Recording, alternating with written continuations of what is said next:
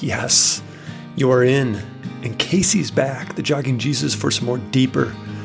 This is an interesting story. This is part of a message when Casey was sick. He ended up not giving it. In fact, he recorded it. They used 4 minutes of it. You'll hear the rest of the story later on of why and when, but I do believe you're destined to hear the rest of the message now. Here you go.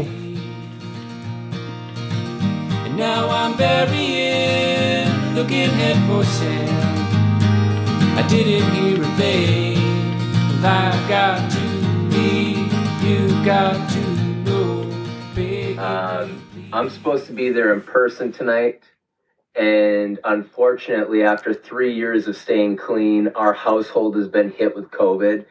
And man, we're laid out. But by God's grace, He's given us technology so that even though I can't be there in person, I can still do a little bit of ministering. Just you get the flat version of me.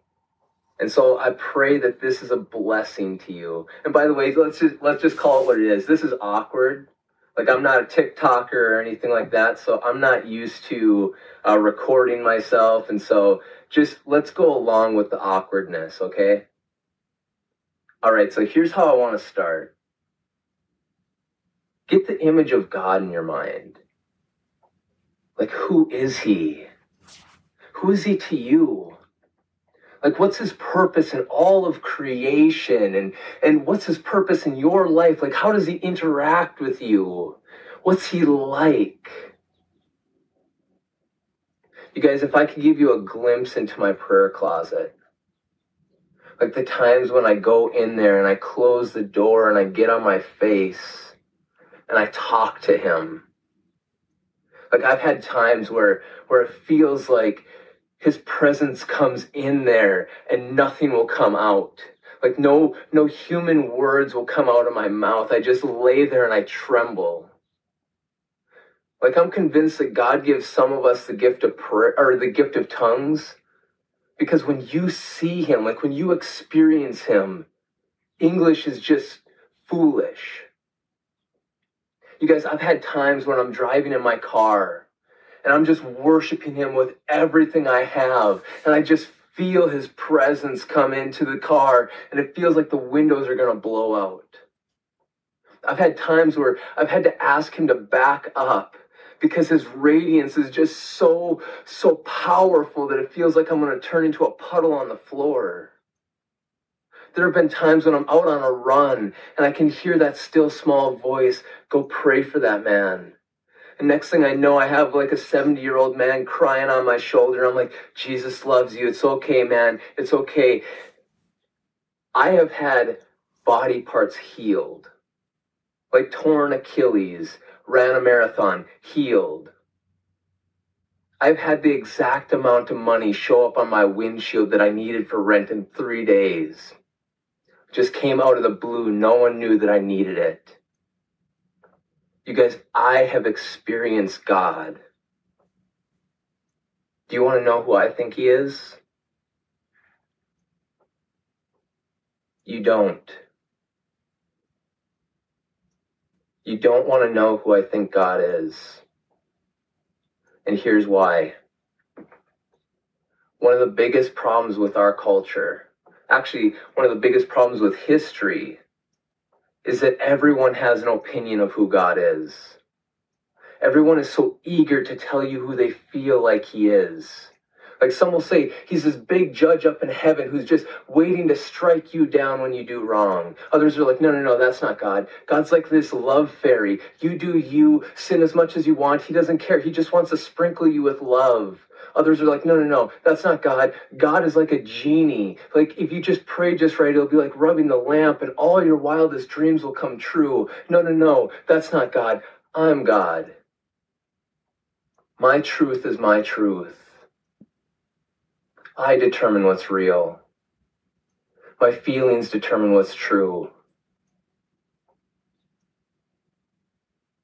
You guys, simply by getting up on that stage and opening up God's word and reading from it, I've had at least one individual walk out those church doors and never come back.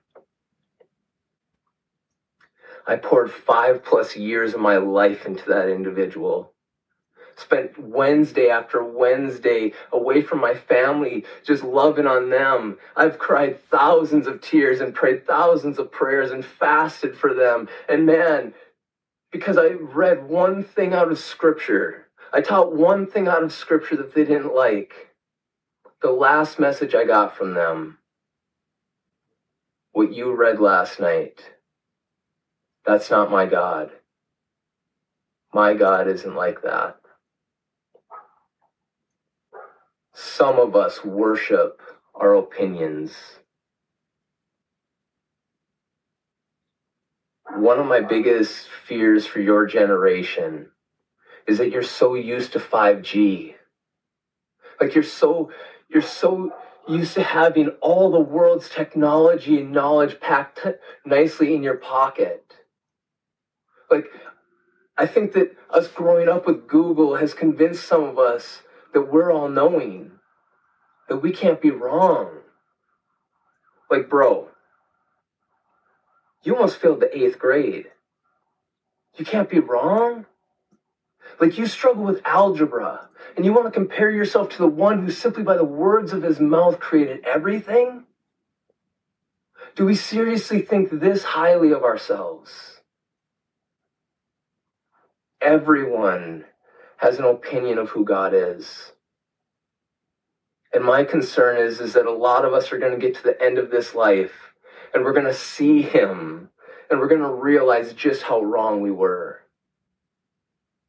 And so tonight, I'm not going to tell you my opinion of who God is. Tonight, I simply want to back up and ask Yahweh himself to come down and in his own words to tell us who he is. Are you guys ready to hear from the living God? All right, you guys can turn to Isaiah 6. And so Isaiah 6:1. And so let me just give you a quick recap or some background on Isaiah. So Isaiah, he was a prophet.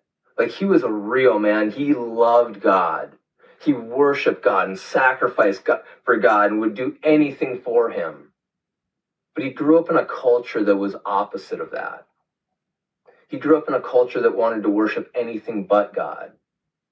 So they would worship sex and create temple prostitutes, and they would worship prosperity and form this false demon god named Moloch who promised prosperity if they would sacrifice their children to him, and they would just worship anything. They would worship the sun and the moon and the stars and all of this stuff, all to try and avoid worshiping the one true God. And so Isaiah would get on his face and he'd start pleading for his people. He would start praying that God would convict them and turn their hearts back to him, and that there'd be repentance and salvation. And then one day, God shows up. And God shows up in this remarkable way where Isaiah sees the throne room of God. And here's how he recounts it. Here's how Isaiah recounts seeing God. It was in the year King Uzziah died that I saw the Lord. He was sitting on a lofty throne, and a train of his robe filled the temple. Attending him were mighty seraphim, each having 6 wings. With 2 wings they covered their faces, and with 2 wings they covered their feet. And with 2 they flew. They were calling out to each other, "Holy, holy, holy is the Lord of heaven's armies. The whole earth is filled with his glory." Their voices shook the temple to its foundation, and the entire building was filled with smoke. Then I said, "It is all over for me. I am doomed, for I am a sinful man, and I have filthy lips, and I live among a people with filthy lips. Yet I have seen the King, the Lord of heaven's armies."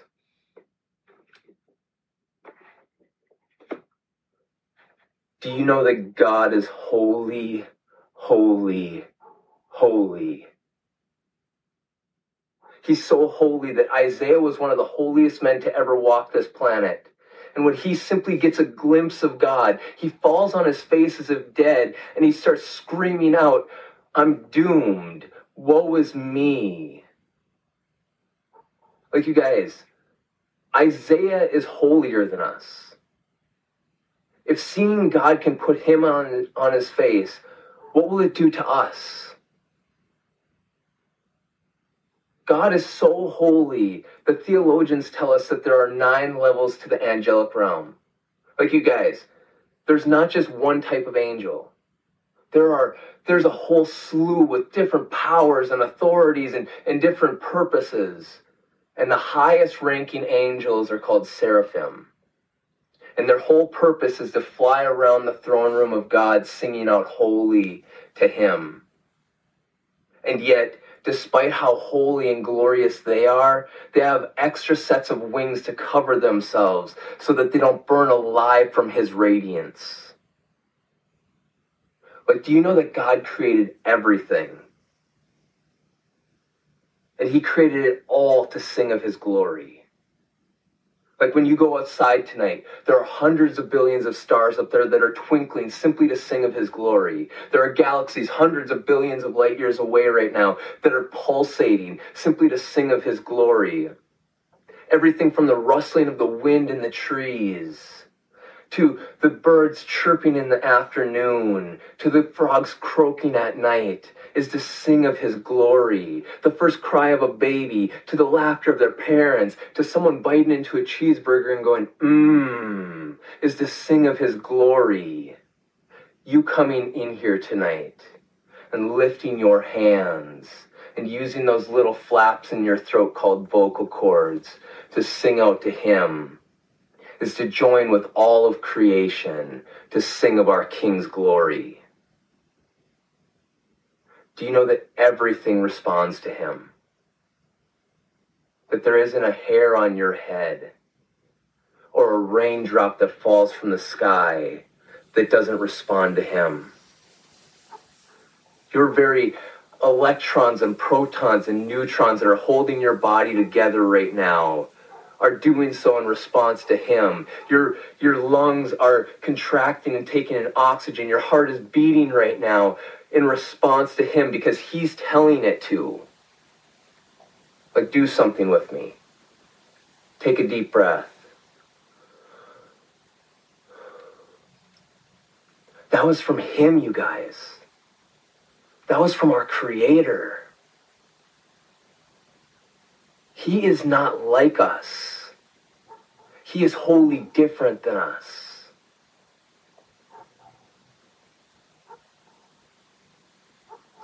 Do you know that Scripture tells us that no one and no thing, no matter how holy the man, nor how glorious the angel, no one should ever be compared to God? And then there's Jesus. Like, what do we do with Jesus? Do you know if we're wrong about him? Like, if we worship Jesus as a holy man, as a God man, and he's just a good man, we're in big trouble. And so let me say this. As much as I respect them, I don't care what Pastor Ryan says about Jesus. I don't care what Aaron says about Jesus. I don't care who I feel like Jesus is. I want to know one thing. Who does God say Jesus is? And so, let's hear from him. You guys can turn to Colossians 1. And I actually want to start in 15, and I know that Aaron did a marvelous job last week at covering this, but I want to start here because this is what God says about Jesus. And so, Colossians 1:15.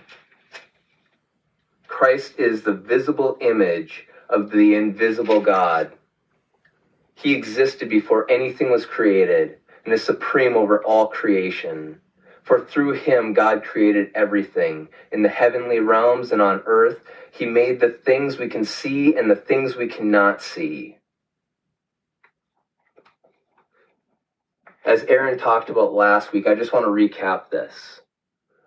What this is saying is God created flesh, and that he puts it on, and he steps into his creation so that he can walk with us and talk with us and celebrate with us and mourn with us and suffer for us and then to die for us.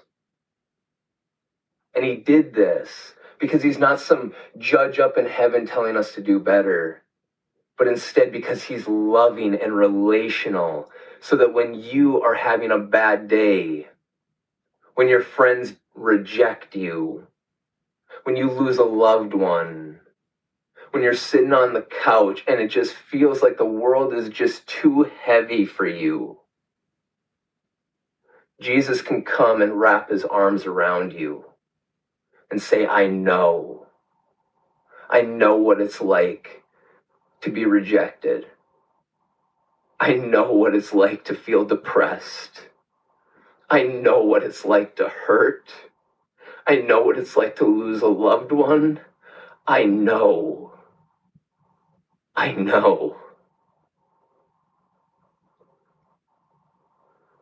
But Jesus doesn't just stop at sitting on the couch with us. So let's keep reading. So let's jump to Colossians 1:18. Christ is also the head of the church, which is his body. He is the beginning, supreme over all who raised from the dead. So he is first in everything.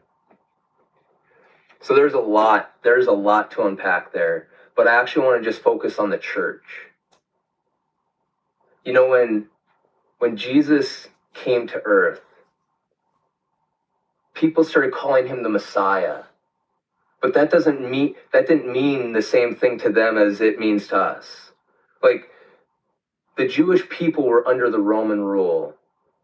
And so their whole purpose in life wasn't even thinking about the eternal. It was thinking about getting out of this oppression of the Romans. And so for them, they believed that the Messiah was going to come as this mighty Savior who was going to come and overthrow Rome and finally call his people back to him. And so Jesus starts doing all these miracles. Like he starts making the blind see and the deaf hear and the lame walk. And he starts telling dead people to stop being dead. And with every single miracle, they're like, oh yeah, like this man is going to come and he is going to raise some havoc in Rome. And then the day comes where Jesus goes to Jerusalem and he bows up against the leaders. And his followers cannot wait to see what he does. And instead what happens is he's stripped naked and he's beaten and then they kill him. And all of his followers are like, uh-oh. Like if they can kill a man who can raise the dead, what are they going to do to me? Like what's going to happen to my children? And all of a sudden people start panicking. But then Jesus comes back from the dead after 3 days and they're like, man, now he's really showing, like, he can raise himself from the dead. Like, what does Rome have on him? But he never saves them. He never overthrows Rome within their lifetime. Instead, he gathers them all together on the last day before he ascends to heaven. And he says, here's the plan. Go to every tribe, tongue, and nation and tell them about the gospel. Tell them about me. Be so unified that the world knows that you're my followers. Just as I gave up everything for you, you are meant to be my body now. You represent me, and I want you to give up everything for them. Sacrifice. Love. Be unified. You know, people ask the question, if God is so loving, why doesn't he do something about all this suffering? Like, why does he allow this suffering to continue to go on? Why doesn't he do something? He did. He created you. And he created me. And he stitches us together and he calls us the church. Do you know that it's argued that no other people group on this planet has given up more time or money, has started up more ministries, has fed more homeless, has taken in more orphans? No one on this planet has given up more to push back the suffering on this planet than the church has. Do you know that it was the church that started up the first hospitals? It was the church that started up the first orphanages. It was the church that started up the first food shelves. In the 1300s, the Black Plague comes through Italy. And as their loved ones start getting sick, people start running away from them. But there's one girl named Catherine I'm blanking on her last name, named Catherine. And she, rather than running from the sick, she runs to them. And then one day, a reporter approaches her and asks her, "What are you doing? Why would you sacrifice your own life for those who are already dying?" And Catherine of Siena responds, "Jesus is with the suffering, and I want to be with Jesus." You guys, this is God doing something. He wants to use you. Like, he wants to take your generation and set you so on fire for him that it doesn't matter what hits this earth. It doesn't matter. Let plagues come. Let Russia get out of hand and World War III hit. Let the economy collapse. It doesn't matter, because we know the living God, and if he is for us, who can be against us? Another question that Christians ask is, why don't I experience God like you're describing? Like, why don't I experience those moments where it feels like the windows are going to blow out of my car? Why don't I hear Jesus' voice? I think that some of us are just too comfortable. Like, we make everything about comfort in this country.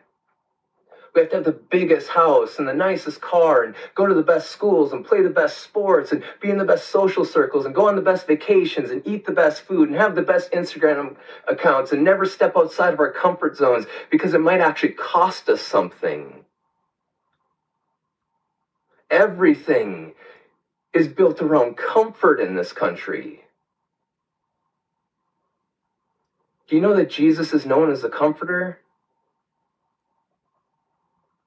Why do we expect to experience the Comforter when we're already so comfortable?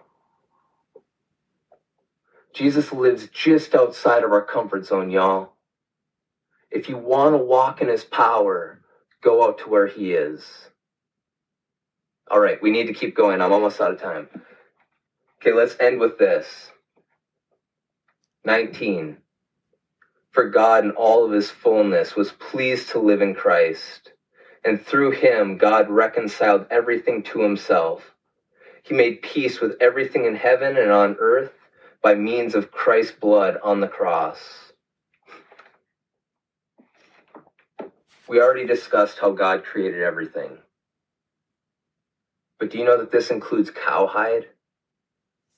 Like, that's a weird question, right? But this is how my mind works when I think about God.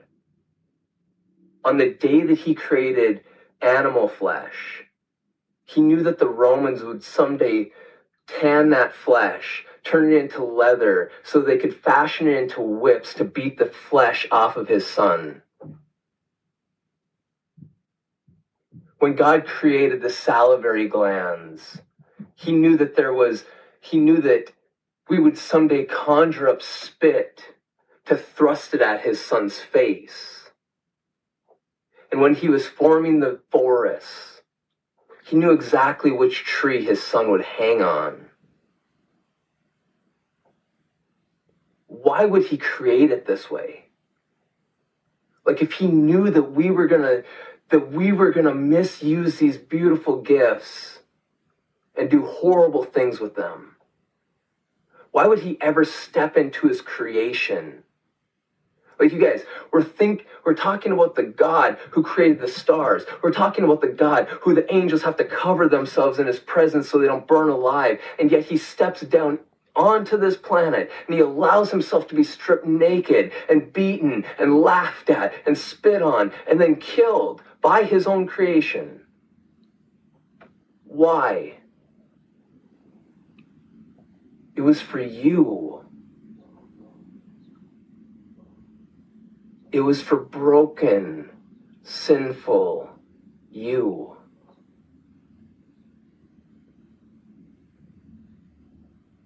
Do you know that there's a general rule that states that when you wrong someone, the degree of your punishment is relative to the degree of their authority?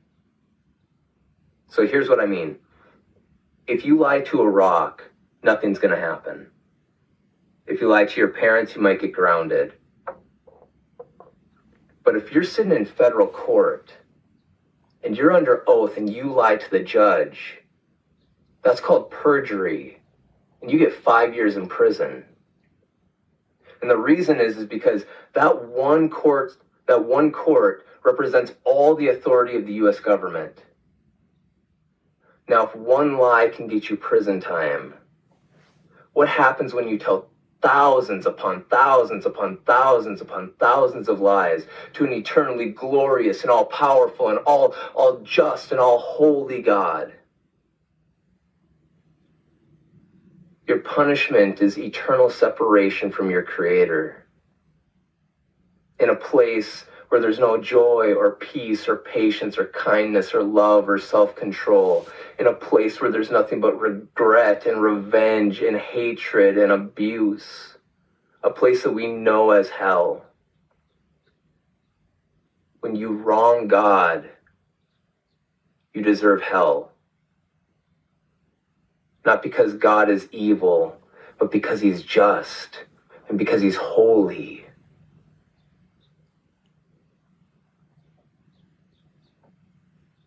You guys, we live in a culture that tells us on repeat that we are good people.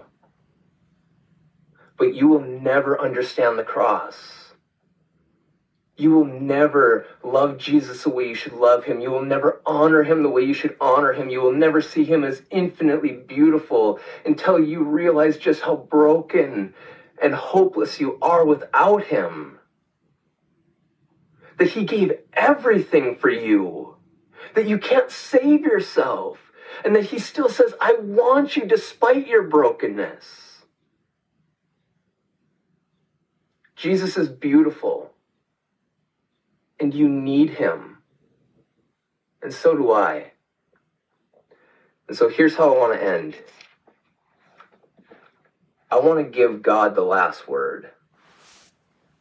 And so let's just meditate on this last little bit of scripture, and then we'll go. So 19. For God in his fullness was pleased to live in Christ, and through him God reconciled everything to himself. He made peace with everything in heaven and on earth by means of Christ's blood on the cross. This includes you who were once far away from God. You were his enemies, separated from him by your evil thoughts and actions. Yet now he has reconciled you to himself through the death of Christ in his physical body. As a result, he has brought you into his own presence, and you are holy and blameless as you stand before him, without a single fault.